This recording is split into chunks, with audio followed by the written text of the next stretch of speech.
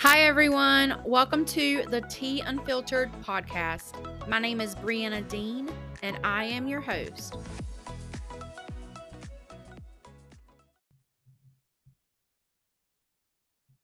Today, we have a special guest. Her name is Sara. Her and I have become pretty good friends the past several months. She is a practitioner of manual osteopathy, massage therapy, mindfulness, rapid relief technique, and host of Stillness Matters podcast. She spends her time teaching people how to understand their emotions and stop unintentionally sabotaging their lives so they can remember how to live with authentic joy and intention again.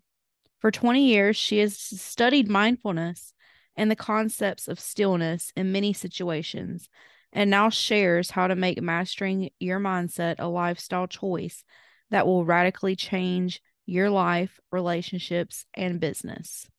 Sara, I'm so excited to have you. Thank you for joining me today. Thank you for having me. So, my first question is one that I didn't send to you, but I think it'll be easy. When did you first become interested in your career path? Ooh, that's an interesting story. Um, when I was in high school, I was actually training to be an animator. So I was focusing on the arts, I was building up my portfolio. And right around the time that I started applying to art college, my mom announced that she was pregnant with my little brother. Oh, So there's 18 years between us. And one of the things that she told me was if you want to be a part of this kid's life, like if you want him to recognize you as a sibling, you got to be around. And to go to art school, I would have had to move away from home. So I made the decision to stay closer to home and not do the arts program. Now, my neighbor at the time had just finished her massage therapy program at a local school. So I talked to her a little bit, got a feel for what was expected of the program, went to the college, checked everything out. And part of the reason I went with massage therapy was because it was versatile. It was only a 2-year program. I could pay for it up front. I would have a career at the end of it. And if I wanted to get into something else, like I wanted to go back to art school later, I could work my way through university. So I went into massage therapy, did that. And then one of my teachers was an osteopath. And to listen to him talk about the human body and his level of understanding about the body really inspired me to do more with it than just the basic level of education that I got from massage therapy school. So immediately after graduating, I went into osteopathy, and here we are. And that actually led me to write my thesis on mindfulness, which is where that side of my career came from as well. so can you explain what osteopathy is?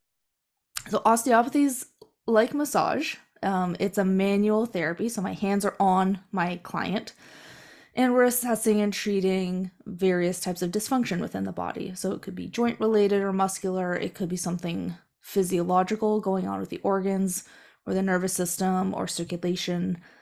We can support disease processes, symptom management, make people feel more comfortable, that kind of thing. But it's a very, very gentle treatment. The whole point of osteopathy is to help the client's body heal itself. So we're basically trying to reorganize the roadblocks to their healing so that their body can just do what it needs to do. And how does your career affect how you manage burnout? Well, over the pandemic, I'm pretty sure anyone who remotely works in healthcare knows what burnout feels like now. Um, it's, I would say, if anything, my career contributes to burnout at this point because you're constantly dealing with everyone coming in, and especially during the pandemic. I use that as a recent example because I saw people coming in with anxiety and panic attacks that had never had anxiety symptoms before. And they're like, holy crap, what's happening?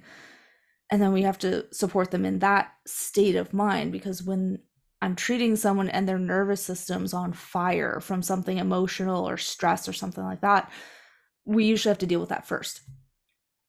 So to deal with that day in and day out as a healthcare practitioner is exhausting.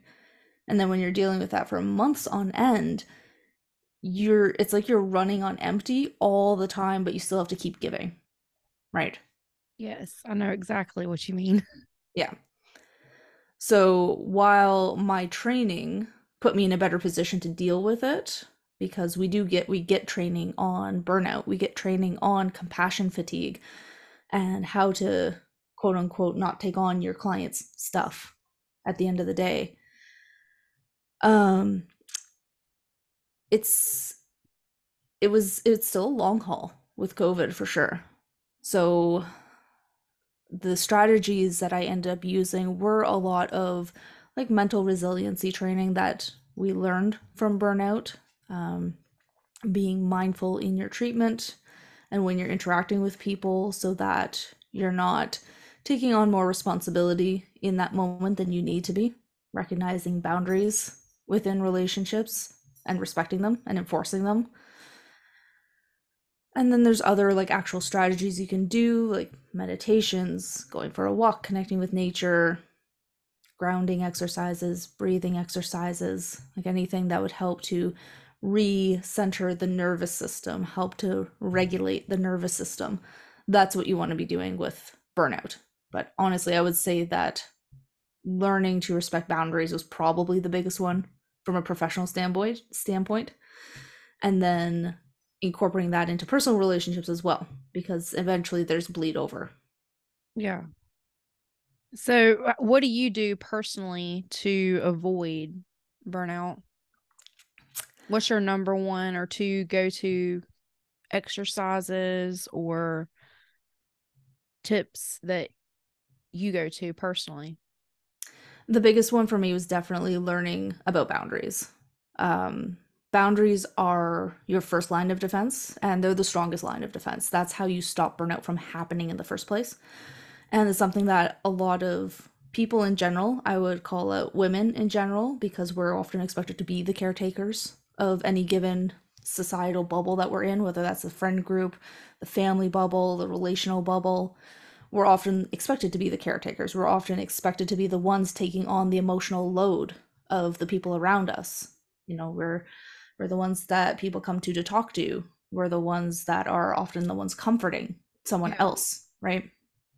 So learning when to say no, when to say I've had enough, and more importantly, learning to say that and not feel guilty about it, because that just compounds the whole issue. If you get to a point where you're so exhausted that you're like, no, I can't take on this conversation right now, but then you feel guilty about it, you're not actually giving yourself a break and you're still stressing out your nervous system.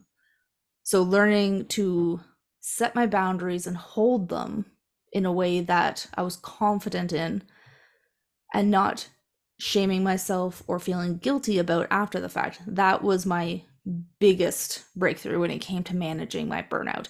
And it took practice. It took a lot of practice. Yeah, I think that's something that I struggle with personally too, because I feel like I have to do everything. And when I can't, then I'm failing. I think a lot That's of people exactly can it. relate. Yeah. Yeah. And we're very conditioned into that by our current society. For any of the listeners in a North American society, because I know there are other cultures where that's not as big of a deal. I know some like matriarchal based cultures, it's a very different dynamic. But here, at least, this is what we fall into. And it's expected of us from a very young age to fall into that role. But then because we've grown up with this and this is like hardwired into the way we think, it becomes very hard to break out of it. And that's where the guilt comes from. It's like, I'm doing something wrong by taking care of myself. I'm doing Yeah. something wrong by saying no. And you're not. Like, if the roles were reversed and it was like, say, a male executive CEO saying, no, I don't have time for this right now, no one would bat an eye. But when mom says no, it's Yeah. just like the world falls apart. Like, how fair is that, right? What is the biggest piece of advice, or I'm sorry, what is the best piece of advice you have ever received? Ooh, that's a good one. I think I just answered this question recently on wisdom as well. The best piece of advice that I've ever received,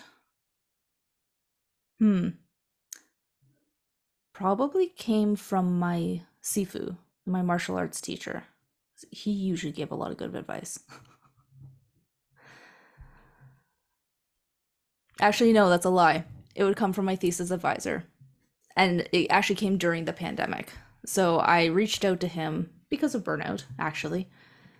And he told me, he had the pleasure of doing an interview with a man named David Hawkins. Now, David Hawkins is I want to say, PhD psychiatrist. Did a lot of research, wrote a bunch of books. Fantastic man. You should definitely read his books. But my thesis advisor actually interviewed him personally and never ended up publishing the interview because he realized after the fact that the interview was for him and it wasn't to be shared. And he gave me a piece of advice from this interview and said, you need to learn to laugh at everything in life.